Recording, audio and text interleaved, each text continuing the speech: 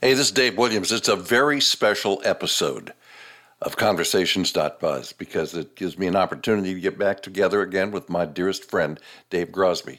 We met 40 years ago. I hope you read the introduction to the piece that was on the website because it's really true. We have had more fun, as Rush Limbaugh said, thanks to me because I gave him the line, we've had more fun than human beings should be allowed to have. 1 hour of conversation doesn't begin to scratch the surface or even begin to explain. What I wanted to tell you before we start is that the beginning of the conversation is pretty heavy. We start talking about David's revelation that he has Parkinson's disease. The other thing, just a little explanation because it's something that you can't see at the very beginning. I'm showing him a picture of a play review, a theater review from the Sacramento Bee in the mid-'80s when he and I were starting together in a production of The Odd Couple at Stage Door Comedy Playhouse. I was Felix, he was Oscar, and my God, we had a good time.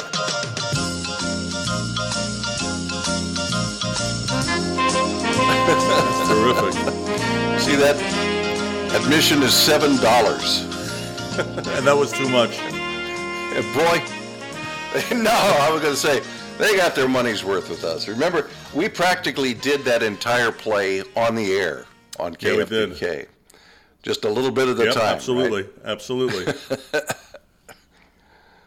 Man, it's good to see you again. I haven't seen you since last time I was in Seattle, which was, I guess, about 12 years ago. Yeah, we've changed a little bit. Yeah, You're gainfully employed, and I'm not.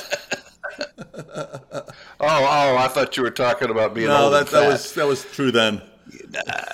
Oh. Well, I don't. It's been so long. I mean, we've talked a little bit from time to time, but I actually think the last time I talked with you was when you called. You called 2 or 3 years ago to tell me that you'd been diagnosed with Parkinson's, and Carol Ann and I were walking through Disney World at the time, and it was so noisy I couldn't hear you, and it sounded like you were giving me this, really, really heavy personal news, and we were, in a carnival or something. Which helped. But, yeah, I guess. How are you doing? Well, three years in terms of that, I'm doing as well as I could be doing, I suppose. It's a never-ending thing with Parkinson's. It's I think I've mentioned it to you in that conversation that it's a boutique disease, which is a nice name for something pretty horrible. It means it's just different for everyone. Everyone has their own set of symptoms. And I'm telling you, Dave, I mean, the most common ones are stiffness and moving around and having, tremors. And I don't really have those. I have the stiffness to a degree. But there's probably 40 or 50, and I'm not exaggerating, non-motor symptoms of it, of which I have most of them. So, in terms of the classic Parkinson's, when you think of it, you think of Muhammad Ali or Michael J. Fox. I mean, at this point, I don't have that. It's coming, but it doesn't mean you don't have it. I mean, there are so many other things that go along with it. So I'm just dealing with them as they come, one at a time. And then I had a knee replacement done a couple months ago. So coming back from that as well. You're too damn young for all of that shit. I mean, you have been for a long time because you've gone through what, 2 open heart surgeries? I'm not trying. I'm really not. If you don't want to talk about all this, that's fine. We don't have no, it's fine. I'm always willing to talk about it. Yeah, I mean, I had ulcerative colitis diagnosed at 29, 2 open heart surgeries. Coronary artery disease, obviously. Then the problem. I'm going to probably have another knee. It's never ending. I'm just kind of like, bring it on at this point in life. I mean, I can take it, I suppose. But at 61, you're right. I feel a lot older than that physically. But part of it is, what are you going to do when you get something like Parkinson's? The rest of it, I kind of earned it, and I don't mean that in a flip way, but I lived hard. I partied too much. I drank too much. I had too much fun, and I don't regret doing it. That stuff doesn't cause Parkinson's or even heart problems, right? I mean, I'm guessing that was a genetic situation. They don't know about Parkinson's, although my mom had it, but there's no link to it. The heart thing, yeah, we had a weak heart, but I didn't help it with a decade of cocaine abuse, which fortunately is in my rear view. Well, I didn't know right. about that. So I mean, there were other issues as well, but look, you just plug through. I mean, what you can do is I do a lot of work for the APDA, the American Parkinson's Disease Association in town. And, that kind of thing is optimism. It's really hard to be optimistic when you've got something that's bringing you down. But, the fact of the matter is you can't control how you feel, but you can control how you feel about it. And that's what I try and do. I mean, it's really all you can do. Yeah. Yeah, well, I've told you before, through emails or Facebook postings or whatnot, you really are inspirational in that regard because, those of us who have never dealt with that kind of a medical or physical challenge have never had to imagine how we would deal with it. And I probably would be very depressed. I'm a depressive personality anyway. So, how you handle that kind of thing is just really and then amazing. I didn't mention the real problem that I'm having these days, which is some nerve damage in my legs, which burn all the time, for crying out loud. So that's can't be. I haven't gotten a diagnosis on that one. I haven't got that one figured out yet. So, I don't know. I think you mentioned that a couple of weeks ago to me in an email or something, and it's like, yeah, you're not even able to sleep. I'm able to sleep, fortunately. That's knock on wood. That's if I can't sleep, I got big problems. That's it's funny. You go through. You talk about being depressed, and I definitely had a bout of depression. And it was significant. And when you have it, as you know, it's a real thing. I mean, it's when you have depression after you've had it, you feel differently. And what happened in my case was insomnia really triggered it. I mean, as long as I can sleep, I can kind of handle everything that goes along. And everyone's got their particular trigger, I imagine. But when I got insomnia beat to a degree is what made the difference for me. But it was funny because I didn't really know about I knew about depression, but snap out of it, sort of that mentality, and and it's just unbelievable. That's what I've always talked about. I was diagnosed with clinical depression probably about 30 years ago, and it had been bothering me up until that point. I didn't know exactly what the problem was, except that I knew that there would be, for no reason whatsoever, I would be happy, everything's good, I'm healthy, I'm having a good time, I've got a great relationship, whatever. Everything's fine, but suddenly this big dark cloud starts to descend, and you get to a point where know it's coming, and there's no reason for it. And maybe, within 2 or 3 minutes, you're in tears. And you can't even explain that to anybody. And nobody can understand. And if you try to talk to somebody who can't understand, they inevitably will say something like, come on, snap out of it. You'll get over it. And you will get over it. But snap out of it is not helpful. No, really talking to someone who hasn't been through it is not helpful. Because talking to people, as you know, is helpful. I mean, and it's funny, sometimes it's picking up a random thought that's not supposed to, quote unquote, because look, I was been a sports guy on the radio forever and ever.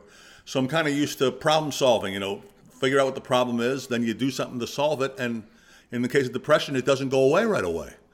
And so I'm going through certain things, trying to be more mindful, living in the moment, things like that. And I'm seeing a therapist about it. And so after about 3 months, I say, so how long do I have to do this? And she's like, what do you mean? She says, how long do I have to be mindful? And she says, well, you don't have to do it at all. You can stop now if you want to. I just thought about it, and she was right. I could stop now. And that particular thing was something that loosened it up for me. So it's just you need to be in a situation where you're talking to someone that understands what you're going through. And sometimes it'll be something random that'll just help you.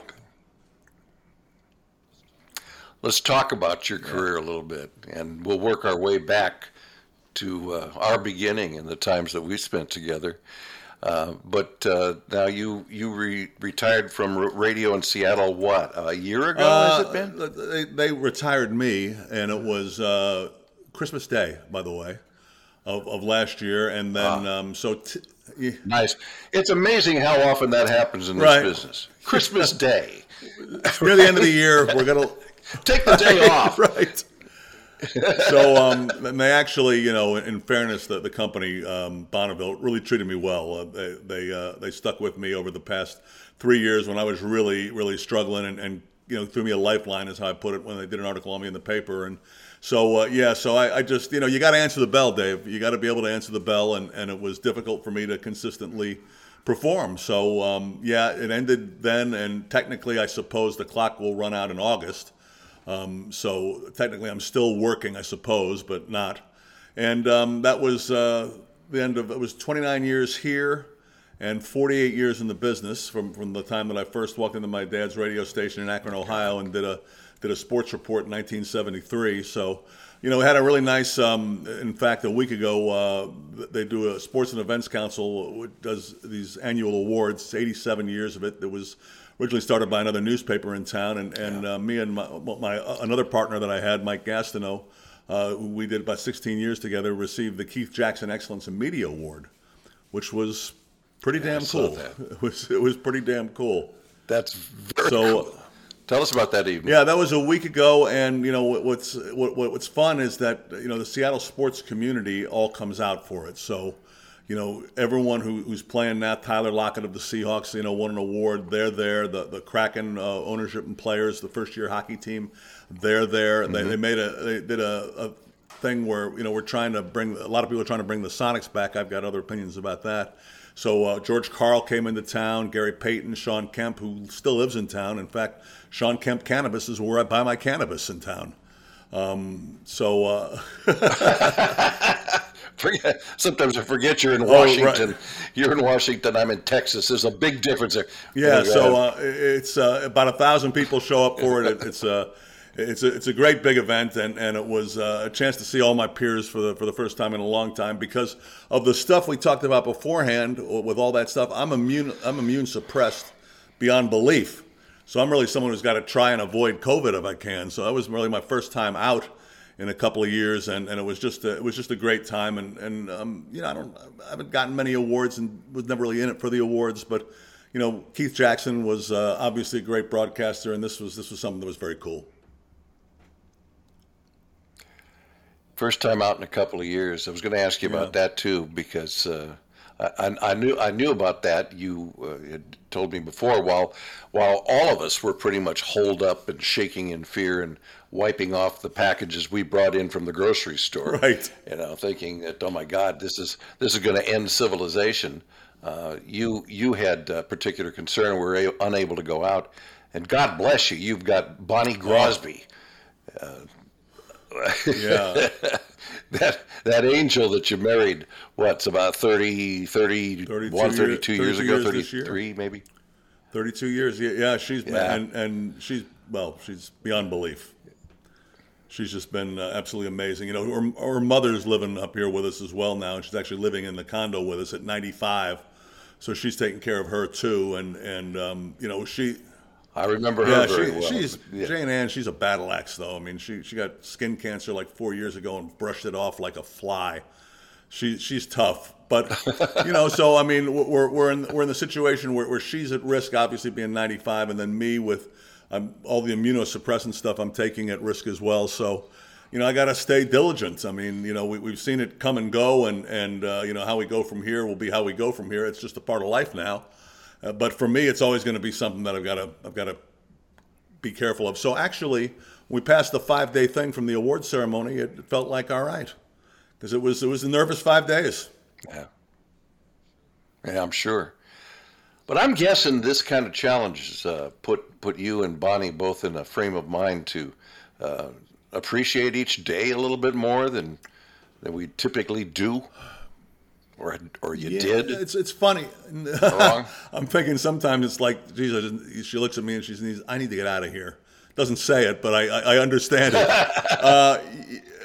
Sure. It's definitely had that impact. And look, it's made us, if it's possible, even closer, I think, in just dealing with it. And, we're in a condo, we're in downtown Seattle, so it's not as isolated a feeling as it sounds like, and I get out and go to the doctor's office and whatnot. And so, I mean, we can walk out on a patio and be in the middle of the city. So it's not as isolated as it could be, I suppose, and it is for some people. But it's been a challenge. And look, the whole thing has been a challenge, kind of my health really failing 3 or 4 years ago has put pressure on all of us. And she's just done an amazing job as, you marvel at if you married right, as I know you did too. You just marvel at your luck. I mean, you just marvel at your luck. I think I could have gone in another direction, and any other direction would have been a disaster. Yeah. Well, yeah. Carol Ann and I are celebrating 34 years on Saturday of this month of June 4th, and we're going to we're going to indulge her and take her to see Niagara Falls. Neither of us has ever been there. So we're going to be staying on the Canadian side, and we got a friend in Toronto. We're going to. I was born in Buffalo and had a great trip back there to Niagara Falls. Took Bonnie back there. It is on the Canadian side in particular. It is so cheesy, so over the top. You're going to love it. Oh, really? Like souvenirs everywhere. 3 wax museums. I remember the last time I went there. I mean, skee ball. I mean, this was. Skee-ball. It was. What's that got to do with the nothing. I'm just talking about the carnival atmosphere they have around it. In particular, on the Canadian side, was a lot of fun. Yeah. But you were asking about the career, so a few years ago. No, I'm sorry. I was just going to say you reminded me a few years ago when I was I went to Romania, and I was there because they were doing a play that I wrote, and they were doing there in their national theater, and I took a day trip to Dracula's castle in Transylvania. That's what they call it, I mean, there was no Dracula. That's a story, but there is a castle Bram Stoker used as the basis for his story, and they've got you take the tour through there, but everywhere around there they've got all these little cheesy souvenir stands where you get Dracula coffee mugs and Dracula figures and that kind of stuff. Anyway, I'm that's sorry. That's what that'll be like in Niagara Falls. But yeah. Okay. I was going to ask you about your career, though. First of all, do you miss it a lot? I would guess that most people would say, "Oh, well, sure," but you had enough of it. It's a great question because it's all I did for 48 years. I started at 13, but I kind of knew that the end was coming up. Even though I would have liked to have walked out on my own terms. It would have been similar timing. Dave, for me, a lot of the passion went out of it, being a sports talk show host up here, when the Sonics moved. I mean, it was such an outrageous thing in my book, and just it's something that I didn't bounce back easy from. I'm still bitter about it, which is ridiculous. I mean, it's just a basketball team, but it was a huge thing ripped out of the playbook of doing the sports talk show. Everything then cascaded towards NFL like it has everywhere. And I'd be the first to admit I'm not the biggest NFL fan. I mean, I like the NFL. I'm a fan of the NFL, but I'm not I don't watch guys practice. I don't care about the draft that much. I'll see them when they can play. I'm not enamored with all this off-the-field stuff that the NFL has done a great job of marketing. So, the station I was with, the other thing I did is I jumped back and forth from station to station here. And the station I was with, is the Seahawks rights holder, and so it was big. And you just had, until this year, the hockey team came. You really only had 2 major sports. It was the job wasn't as much fun as it had been. So that was definitely a mitigating factor for me. And then But you've always been a big fan of the Mariners, yeah. though, right? Oh yeah. In fact, I've had some great memories with them. But they've got the longest postseason drought in all of professional sports going right now. Longer than even the Sacramento Kings. Yes, really? 21 years.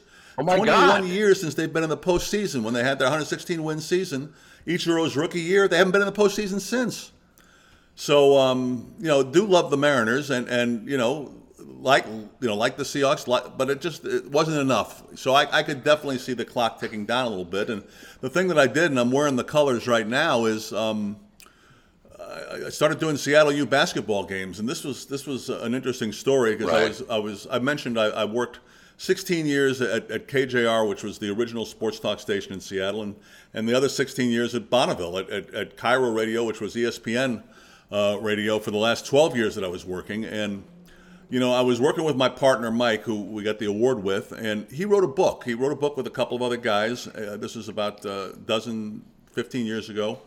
And I realized all of a sudden when he got his book published that, you know what, I don't have a plan if anything goes wrong. And we had different ownership coming over and taking over on the station. That's exactly how I thought of it. I didn't have a plan. So there was a guy in town I respected a great deal, and this was when the Sonics were leaving. And he says, Seattle University is talking about going Division I. And I knew about that. And he says, you ought to buy the rights. And what do you mean? He says, you buy the rights, do the game, sell the advertising yourself. And it was a great idea. So, I said, what do I offer them for the rights? And he says, nothing. Tell them you'll sell the merchandise and you'll share it. My reaction was the same as yours, and I presented it to them, and they agreed. And I got my old boss, a guy who had hired me at Cairo to sell for me the first year, and it was 2008. It was the year that everything crashed business wise, but we set it up, and then Bonnie did the business with me, and so for 8 years I did Seattle U basketball, which was a lot like doing the Iona games when Jim Valvano was the coach when I was working for my dad in my teens. Jesuit basketball, small-time program, and I did it for 8 years, and unfortunately, when the Parkinson's came on and the depression came on, I had to give it up. But that was outstanding. That's what I really miss doing. If I was still out there working, that's what I'd be doing right now, and I'd be happy just doing that as opposed to doing the whole thing. But I was 48 years. I'd said enough. You keep your hand in? You're still doing a little bit of like call-in stuff or something? I did some call-in stuff with this award thing coming up. I went back on my old station a couple times, and I still stay in touch with the guys at the other station I was at, and we're going to see what happens. It's funny, when we were talking a couple of months ago, there's no such thing as keep your hand in. I'm doing it with you right now, right? Just stand and sit in front of a mic and do a podcast, and your hand is in. So, I may do something along those lines. I'm really not sure. I'm really kind of, it's funny. I say I'm waiting to get my health thing under control, and that's probably not going to happen. It's probably going to have to go hand in hand with it. But, I mentioned to you, I'm still doing stuff with the Parkinson's Association. So I'm finding ways to be active in hopefully helpful ways. That's cool. Okay, how many years in Seattle? I came here in 91. So that's when I did my last broadcast in L.A., did the morning show at the Rose Bowl when Washington beat Iowa, and then drove north. So, 29 years. So that's what I was going to do, is turn the clock back to L.A. You went to KFI in Los Angeles. Yeah, I was supposed to go with you. 80. It was 88, 89, something like it, maybe 90, right around 90. It was 88, and we were working at the same radio station, although I was working in the afternoons and you were working in the mornings, and we're at KFBK in Sacramento, and the program director is a horrendous guy named George Oliva, went down to Los Angeles, and I know he talked to you about doing the morning show down there, and he talked to me about being your partner again. We hadn't worked together really for geez, what was it at that point? It was about 10 years since we'd worked together, and 9 years. And I was going to do a crazy ass Saturday sports talk show and work with you, and it was going to be fantastic. And then you told me you couldn't get out of your contract. And they asked me to host the show. They asked me to host the show, which was probably the worst mistakes that George Oliva ever made, because I had never done a morning show except for the 1 year with you when I was doing sports. I'd never done a morning show in my life. They bring me in to replace Gary Owens of Laugh-In. Gary Owens. Yeah.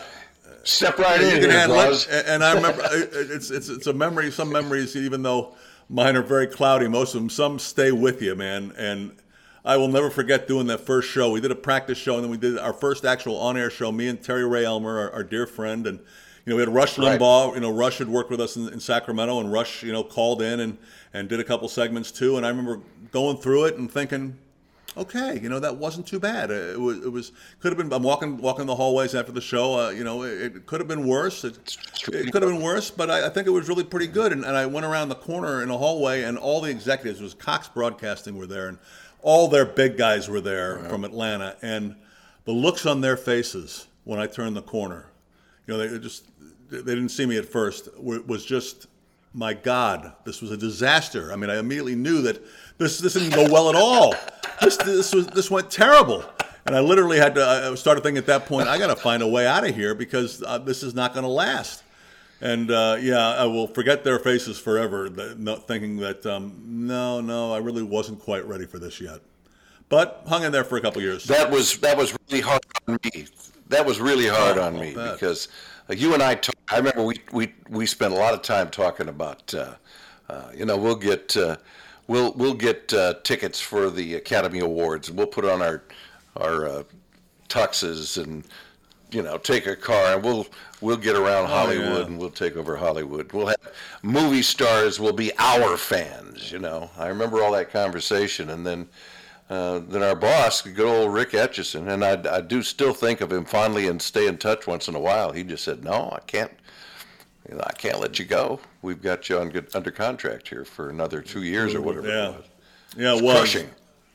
Although, go ahead. I was just saying, although KFBK and before that KGNR, those years at Sacramento were just magical. Weren't they? Oh no, they were. Yeah. They were. It was for me. When I came out there, I was 20 years old. I had my family had moved to Sacramento, and I was going to college in New York. Was doing Iona College basketball games, and was doing some sportscasts there, and decided to actually went to 3 years of college, and they suggested that I not come back for my fourth. And I was, all right, okay. So I moved to Sacramento, and I used to talk to my father about, I said, I want to get a job. And he was running KRAK, the great country station at the time. I said, I got to get a job, from someone else. And so he says, all right, well, how are you going to get the job? And we went through mock interviews. He made me do it countless times. And he kept starting it by saying, all right, why should I give you the job? And I said, Dad, no one's going to ask me that. I mean, why? That's not how it's going to work, is it? I mean, you would do it time after time after time. And so I interviewed with a guy named Ken Duke, a name you probably haven't thought of in 30 or 40 years. And the first question he asked me was, why should I hire you? And I was perfectly prepared to answer the question. And so I did. And so he said, all right, well, we'll have you start on Monday. You come in, you work from 5 to 2. And I'm thinking, boy, those are strange hours, working 5 p.m. to 2 a.m. I never thought for a moment it was morning drive. And the worst time of day for you. The worst time. I couldn't believe it. I remember when you showed up to do the morning show with us that you were special from the outset. I mean, first of all, you were very young. You're 9 years younger than me, and but you just had it all going on. The personality, the information, you knew what you were talking about, and you're 22 years old or 21 years old, whatever. You already had 5, 6, 7 years under your belt. You were experienced at that age. But it was easy to see that, this is somewhat typical of a 21-year-old kid. He doesn't belong getting out of bed at 4 o'clock in the morning. No, the only thing that made it bearable was you and Keith Adams, who was this great old broadcaster who would sit and tell me stories about Grants Pass, Oregon, and starting the radio station up there. And then, you were a brilliant broadcaster at that right then, and we just connected on the air. And I mean, it was, I thought, and I think you did too, that it was magical. It was just a fantastic connection, and it felt like here we are now. I mean, we remain good friends, and it was started because of that great spark that we had on the air. I mean, we just did. And it was too bad that we didn't get a chance to fulfill it in Los Angeles, because I think we would have owned that town. It's kind of weird that in all those years that have passed since then, and I'm guessing we're talking about 40 years, a little more, that we never worked together. Nope. Other than that, I think I went on your show once, but we hung out a lot. I think for a Seahawks Cowboy playoff game, I think you had me on one time. Yeah, we never did. Well, we did hang out. When the Sacramento Kings came to town from Kansas City, we were the host station. You and I was the program director at the time, and you were the sports guy. So you and I sat down in my apartment and had a few drinks and worked out the entire format for the broadcast. Oh, of course I do. From pre. Well, I remember because I had done the Iona game, so I had a sense of how to do it. And well, the funny thing was, I wanted to get hired by Paul Aaron, was the guy who was running KFBK at the time, and I tried and he didn't do anything. He hired Gary Gerald, and so it was literally a month out, and I'd gotten a job actually. Remember Headline News at CNN? Remember when CNN did the Headline News channel? Yeah. I'd gotten a job reading sports, and I was leaving town, and I went in one more time and to see Paul Aaron, who I'd apparently offended at an event. I found out about 8 months earlier that he just thought I acted like an asshole at an event, and it was with my friend Paul Pfeiffer. It's a long story, but Wow. Yeah, that kind of explains it, though. With a college buddy, we were going back and forth, and he thought I was being really rude, and so it was. I said, you're really blowing it here because I'm the perfect guy to hire, and I can't believe you're going to fuck this up because of something that you think happened 8 months ago, and he kind of liked that, and he says, well, why don't you go talk to our news director, Tyler Cox, and see what you can figure out? And I went and saw Tyler or called Tyler, and he says, well, no reason for you to come in tomorrow. This is the first I'm hearing of this. He says, why don't you talk to Dave and see what you can figure out? And I said, I think I'm going to like this job. And he says, how come? I says, well, I got my first day off, which he didn't laugh at because he didn't think it was very funny. But yeah, I set it up with you, and then I built in a couple of talk shows for myself, in particular one at the end of each game. Right. And Gary was working NFL games at that time too, so he was missing every weekend, which was usually missing 2 games a week. So the first... He was also doing NASCAR, right? It was Indy 500. He did the Indy 500 too. So I wound up the first 30 games, first 20 games, doing like half of them. And I went in and was threatened to leave, I think, threatened Paul Aaron to leave. And he says, no, you're Rick Etchison. Rick Etchison had come in at that point and, worked out a deal to stay. It was with you and worked out a deal to stay. And the Kings talk show, of course, took off. And, it's remarkable that franchise is still as healthy as it is, as poorly managed as they are, as poorly run as they are, that there's still love there. And, it was a great experience, just in terms of the Sacramento run in the 80s. The town was growing, and they loved that basketball team, and it was really a fun period of time. I remember when we got out there on the stage in the temporary arena that had just been finished. When they just got to town, remember some of the players, like we had Reggie Theus and LaSalle Thompson, Joe Klein. Joe Klein, who remains a very good friend to this day. Mike Woodson, Eddie Johnson, Larry Drew. I remember all those guys. They had some good guys. Yeah. Otis Thorpe, right. Yeah, and I remember those guys coming out there and they're going like, "Where's the town? We haven't seen the city." That's exactly right. We're in the stadium, but you can't even see the city from here because it was out in the sheep pasture. There pasture. wasn't much of a city.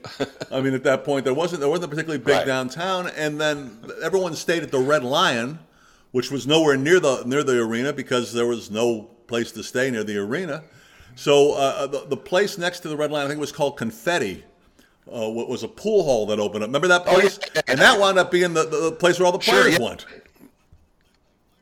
Right. It was a dance place, a night spot. Just to give it perspective for people who might be watching or listening, it later became, I want to say Denim and Diamonds. No, that was a different place. That was out at Sunrise Mall. Anyway, it was a country place eventually. Right. But yeah, and I remember going to Red Lion with you after games from time to time because the players would go out there too. Right. And as you say, it was really nowhere near the stadium, but then nothing was. No, and they ultimately fixed that. But that was the whole fun thing about that was it's funny doubling back to the Sonics story. That's how I knew the Sonics were cooked when because Greg Lukenbill bought the Kansas City Kings, the Sacramento owner. talked about Right. keeping them in Kansas City, but he wasn't planning that at all. He was planning on moving them. And when this guy Clay Bennett bought the Sonics from Howard Schultz, he had helped the NBA by having the New Orleans team play in Oklahoma City after Katrina. David Stern owed him one. You knew that they were gone, and people around here just didn't believe it for good reason, I guess. They've been here as long as the Dodgers have been in Brooklyn. But I mean, I had seen They were very extremely so, and they had redone the arena 8 years earlier, and it was a terrible thing to see happen because I'd seen it from the other side. And then they had a chance to go fishing for Sacramento's team, for the Kings. This was about 6 years ago, I think, 7 years ago. And when Kevin Johnson was the mayor, and he asked the right question. He says, "What do I got to do to keep the team?" And they said, "Build an arena, publicly funded. You keep the team."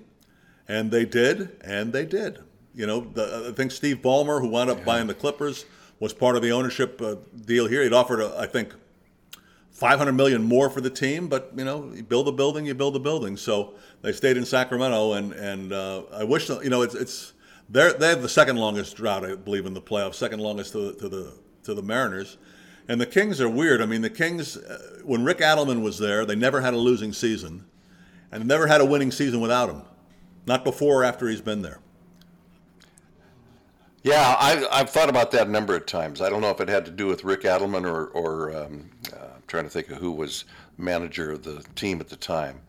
But yeah, he was terrific, and those were great times. We're going back to like the middle '80s, late '80s, early '90s. No, the 90s. Yeah, then into the '90s when they won the Pacific Division a couple of times. And then the referee who was thawing games wound up screwing him against the Lakers in Game 7. Tim Donaghy, who was in jail for it. That's right. Yeah. But anyway, it was fun times in Sacramento for sure. One of the things I was going to mention, because we have our birthdays coming up this August, both of us, and I think about you every August, because one time, I think it was just one time, we threw a birthday party for ourselves together, and that was going to become an annual event, and it only happened once. But what a great story that was! Explain how that came about, because we were using your parents' house. And this was what, I want to say 81? Yeah, it was somewhere right in there. It was when they left, maybe. And they moved, and it was the first year we had our birthdays together. So I mean, they moved out fairly quickly to Denver, and we were going to have the party in their house. You're August 3rd and August 6th, 3rd, right? August 3rd. Yeah, I'm August 6th. And you're the 6th, yeah, and we were going to have it in there, and it was going to be. I suggested having it at the house because they had already moved. And we had furniture, and we had everything still in the house. And then they moved all the big, beautiful backyard. You got a swimming pool back there. It was a great place for a party. Yeah. Except then the movers came. About 3 days beforehand, and took everything out. Took out all the furniture. The pool was still there. we had the pool was still there, but we had nowhere to sit. Right. Definitely cloudy memories on that one, but I remember still having a really good time. I remember it did not impact our having a good time, but it was funny because I remember the looks people gave when they looked around and, okay, where do we go? And the house is yours. I think we actually told people to bring a full, bring some lawn. We probably did. I think we told them that.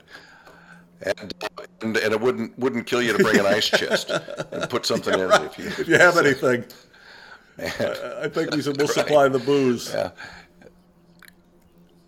The other thing I always remember whenever I start talking about you to somebody else is the fated trip we took to the North Coast to play golf one weekend when we went. I mean, the whole weekend. What I remember of it. I mean, those were our Lushwell days. But we went to Fort Bragg. We found a hotel. Little River Inn. I remember it was just. No. This was a hotel in downtown Fort Bragg. And the only reason I know this is because we couldn't find a room, and this was the place that had one room, and it only had one bed, and we had to share the bed. That's right. Yep. Remember that? And I remember the drive back So more than anything. 'Cause it was close quarters, and we were getting on each other's nerves the entire time. And then we're finally leaving, and the road back to civilization, basically to I-5, it goes through. It's not quite the redwoods down there. It's just about the redwoods, right? It's a switchback. It's 20 miles per hour most of the time. It's about what would you say, Dave? Like 30, 40 miles with nothing, literally nothing on it, and we're running out of gas. And I don't remember why. I don't remember why we left town without gas. It obviously we couldn't find gas or something, or maybe it never occurred to me to get gas. I really don't recall. I remember just. But and the thing is, I mean, you could say it's easy to jump past the whole weekend and say, well, we were getting on each other's nerves. The fact of the matter, we had a fabulous weekend out on the golf course. We had, I remember we had dinner in a restaurant there in either Fort Bragg or Mendocino, and somebody was giving the waitress a really, really hard time. Do you remember this? And some guy was really being a jerk. And I called her over. She was our waitress, too. And I said, I will give you $100 to go spill an entire tray of food on him. And she gave it some really serious consideration. I had the $100 in my pocket, and I put it out there. I said, I'm serious about this. And she says, I can't. I'll probably lose my job. I said, well, that's kind of up to you. If you're really good at it, you can get away with it. I mean, that was the kind of trip it was. We just had a fabulous time.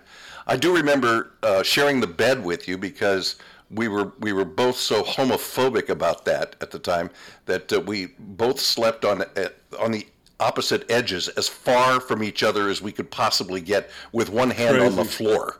It's like, it's my best buddy in the world, but don't touch me while I'm sleeping. Okay. Exactly. Worried about absolutely nothing. And then So anyway, so we're driving home, and it's I mean, I don't remember ever being anywhere more dark. Pitch black. Pitch black. No lights, no cars, no anything. It's pitch black.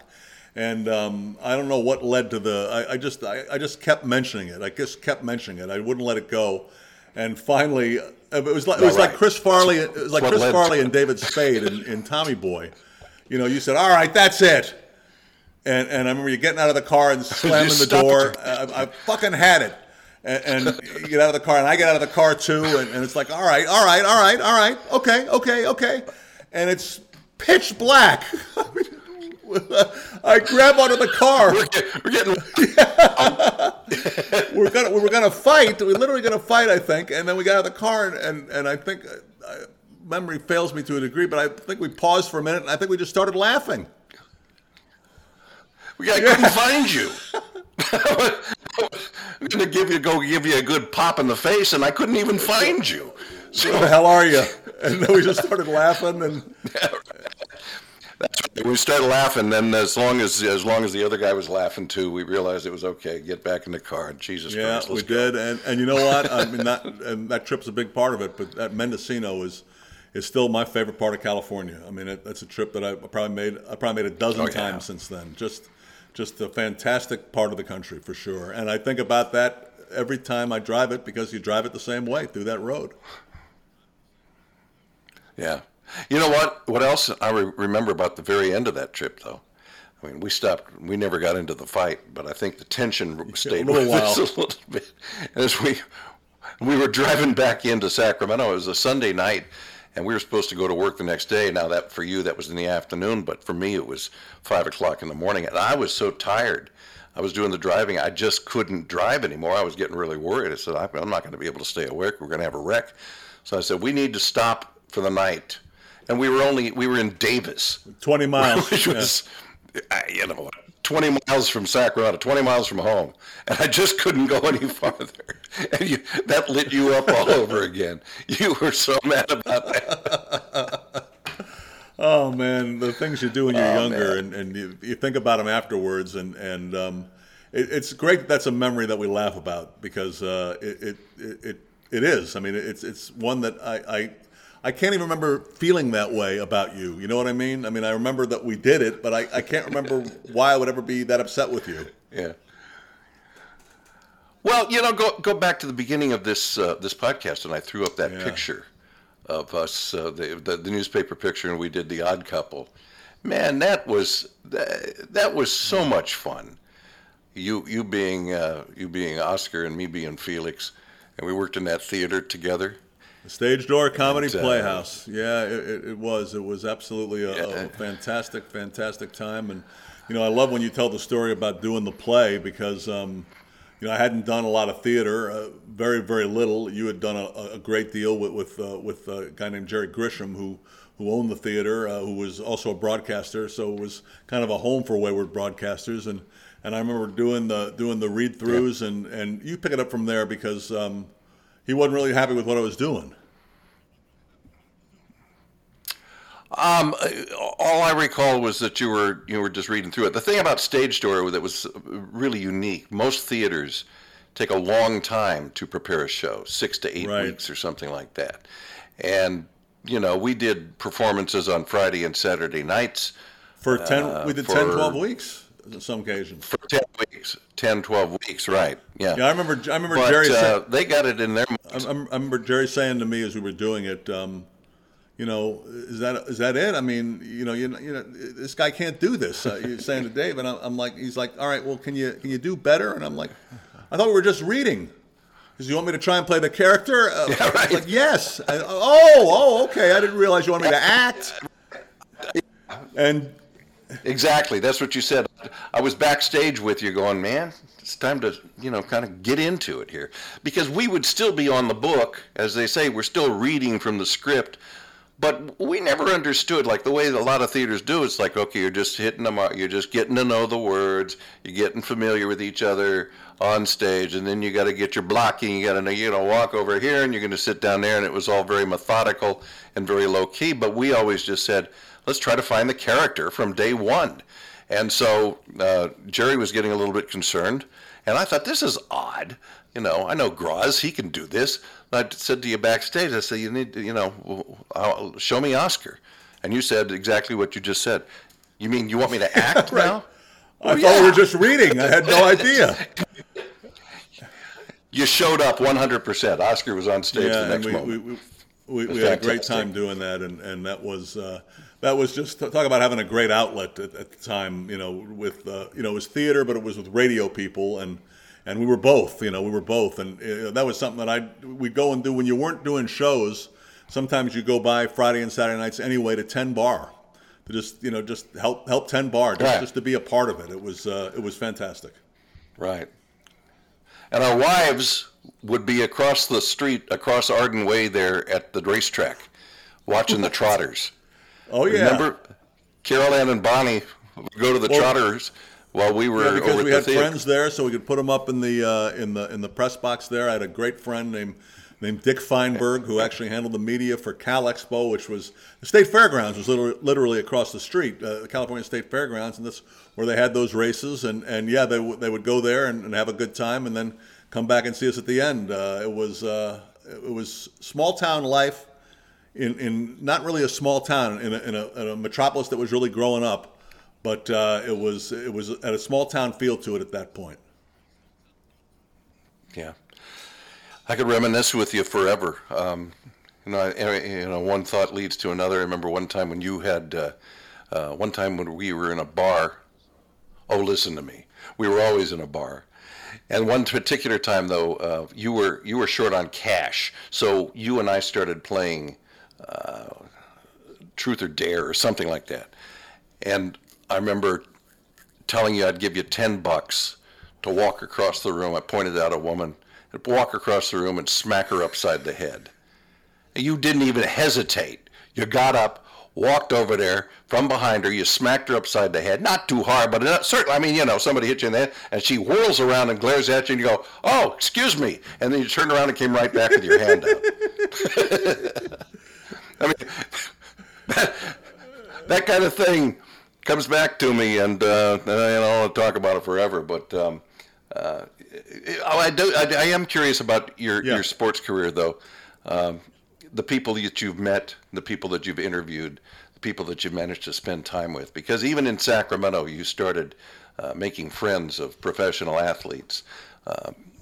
You got any anecdotes, any stories, any particular people you want to talk about? Geez, it's what was probably the most fun here. Boy, that's saying a lot. What was a lot of fun here was Detlef Schrempf, who played for the Sonics, was on their great teams in the mid '90s, Right.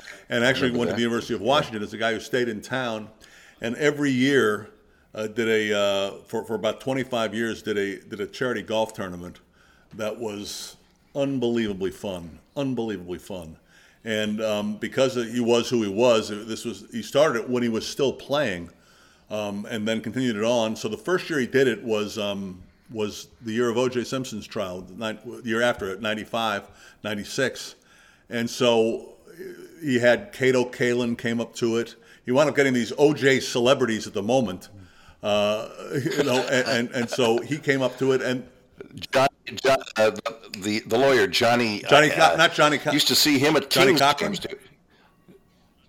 Yeah, Johnny Cochran. He used to come to King's games too. Apparently, he was probably Or big maybe he owned a piece of the team at that point. I mean, it's possible too. So he'd run guys up, and usually B-list celebrities, and there was always some fun to be had with them. I think the guy that jumps out was the guy who played Putty on Seinfeld, who's yeah. Patrick I met Warburton. him. Patrick Warburton. That's right. Yeah, I interviewed him. He was in the studio with us for an hour at KABC. What a great character. He almost got us thrown. What the trip was is we play golf you've been to Seattle. It's beautiful here, and there's Puget Sound, and there's boats that go back and forth, ferry boats to islands which are 20 minutes away, where there are golf courses and people live. And so part of the thing was you take a boat back from the golf course and a boat to the golf course. And the boat was free beer, free booze, and it just would get completely carried away at times. And Putty, I remember Robbie Knievel was one of the guys who went to it, and Detlef and a few guys betting him that he wouldn't do a cannonball off the top of the boat, which he did when they were in the dock. He could have killed himself, and didn't. I was going to say, the Puget Sound is a little bit cold, this is in a dock. I mean, it's not even out in the middle of the water. And he did the cannonball, and they were going to throw us off the boat, and they had to talk him out of doing that. I remember an animated discussion between one of my really good friends up here, the late John Clayton, who worked for ESPN for a lot of years. John Clayton, Don James, the former Husky coach, and Harmon Killebrew having an animated conversation about Viagra, right when it first happened and it first came out. And I just looking and saying, I never expected to hear that conversation from those guys. Just unbelievable. My best friend up here is Killebrew always carried a big bat. That's true. Even before Viagra.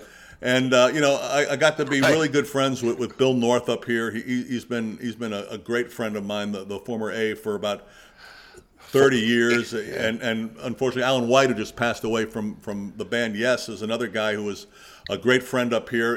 Me and my partner did a charity golf tournament as well, an alcohol-soaked event that we were lucky to survive. And we had the thing about I'm just rattling through names here. Is the thing about the guys is they'd always come and participate, and we just had event after event happen.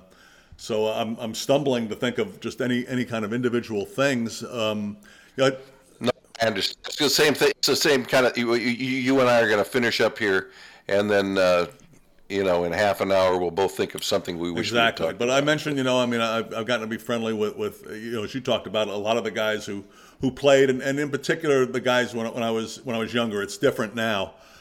Jay Buhner with the Mariners has become a really good friend. Edgar Martinez, I do a lot of work at his golf tournament. Done some stuff for those guys, and it's as you get older, you get too separate in age from where guys are right now.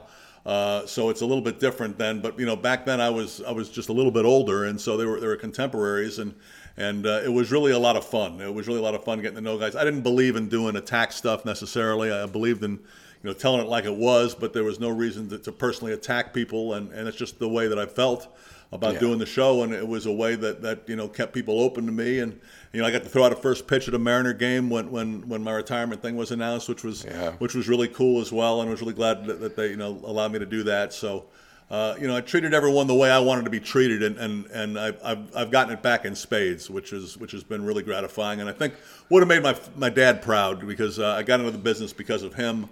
I went to work for the first time when he was owned a station, or excuse me, was the manager of a station in Akron, Ohio, when I was 11 years old, and I saw the boss jocks barking into big microphones like this one in a corkboard room, smoking cigarettes with a cup of coffee that was, just Maxwell House out of the can, because there was no instant coffee then, and I remember goggle-eyed staring at those guys going, that's what I want to do, and yada, yada, yada. That's all I ever did.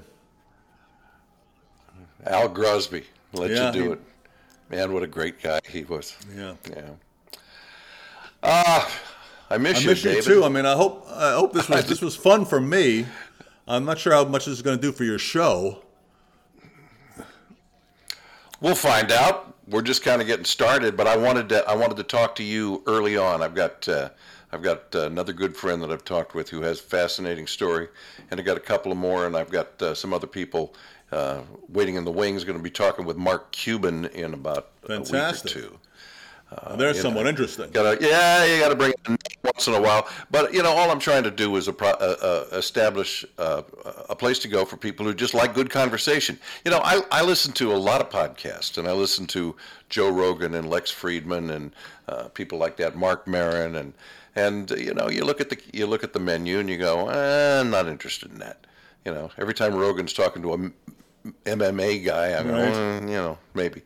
But so I'm trying to do the same kind of thing. It's like we're talking about us and your career, and maybe next time I'm going to be talking with somebody about I don't know what it's like to get old. You just a little bit of this and a little bit of that. Well, it's nice that you. I needed to talk with somebody. It's nice that you dodged politics, because that's something that we can't talk about apparently anymore. No way. I know. Well, although it did occur to me to talk to you about it, but I just... if we do it another time, we can do it. I don't know. Okay. Because I can... Okay. Well, I'll leave you with a little tease. I remember the last time I was actually in your presence was about, as I said, 11 or 12 years ago. We were out there on the patio, on the veranda outside of your high-rise condo overlooking the city of Seattle, and we were sitting around and we were talking, and I came to realize that the time that you spent in the Northwest at that point, Pacific Northwest, that you had gotten a little more liberal than you had been. No question about it.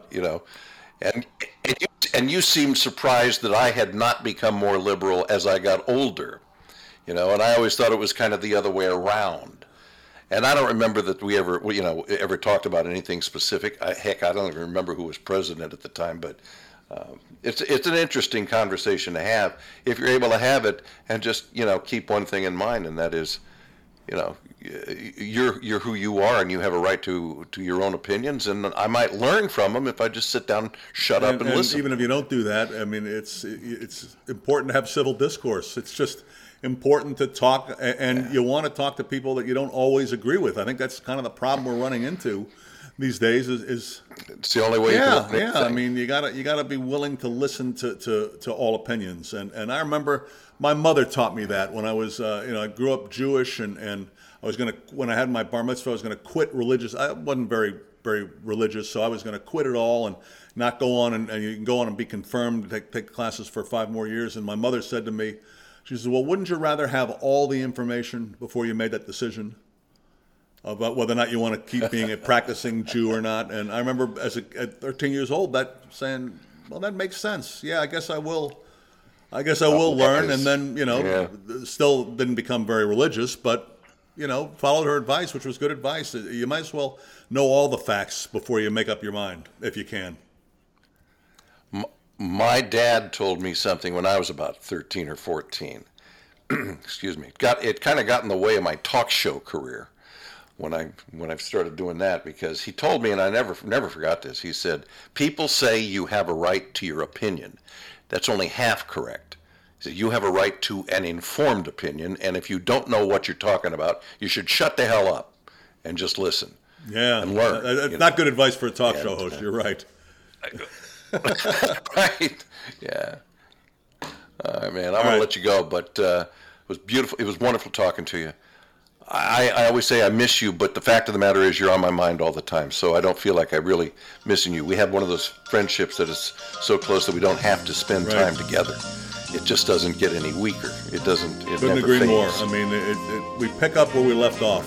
No matter how many years it's been, we pick up where we left off.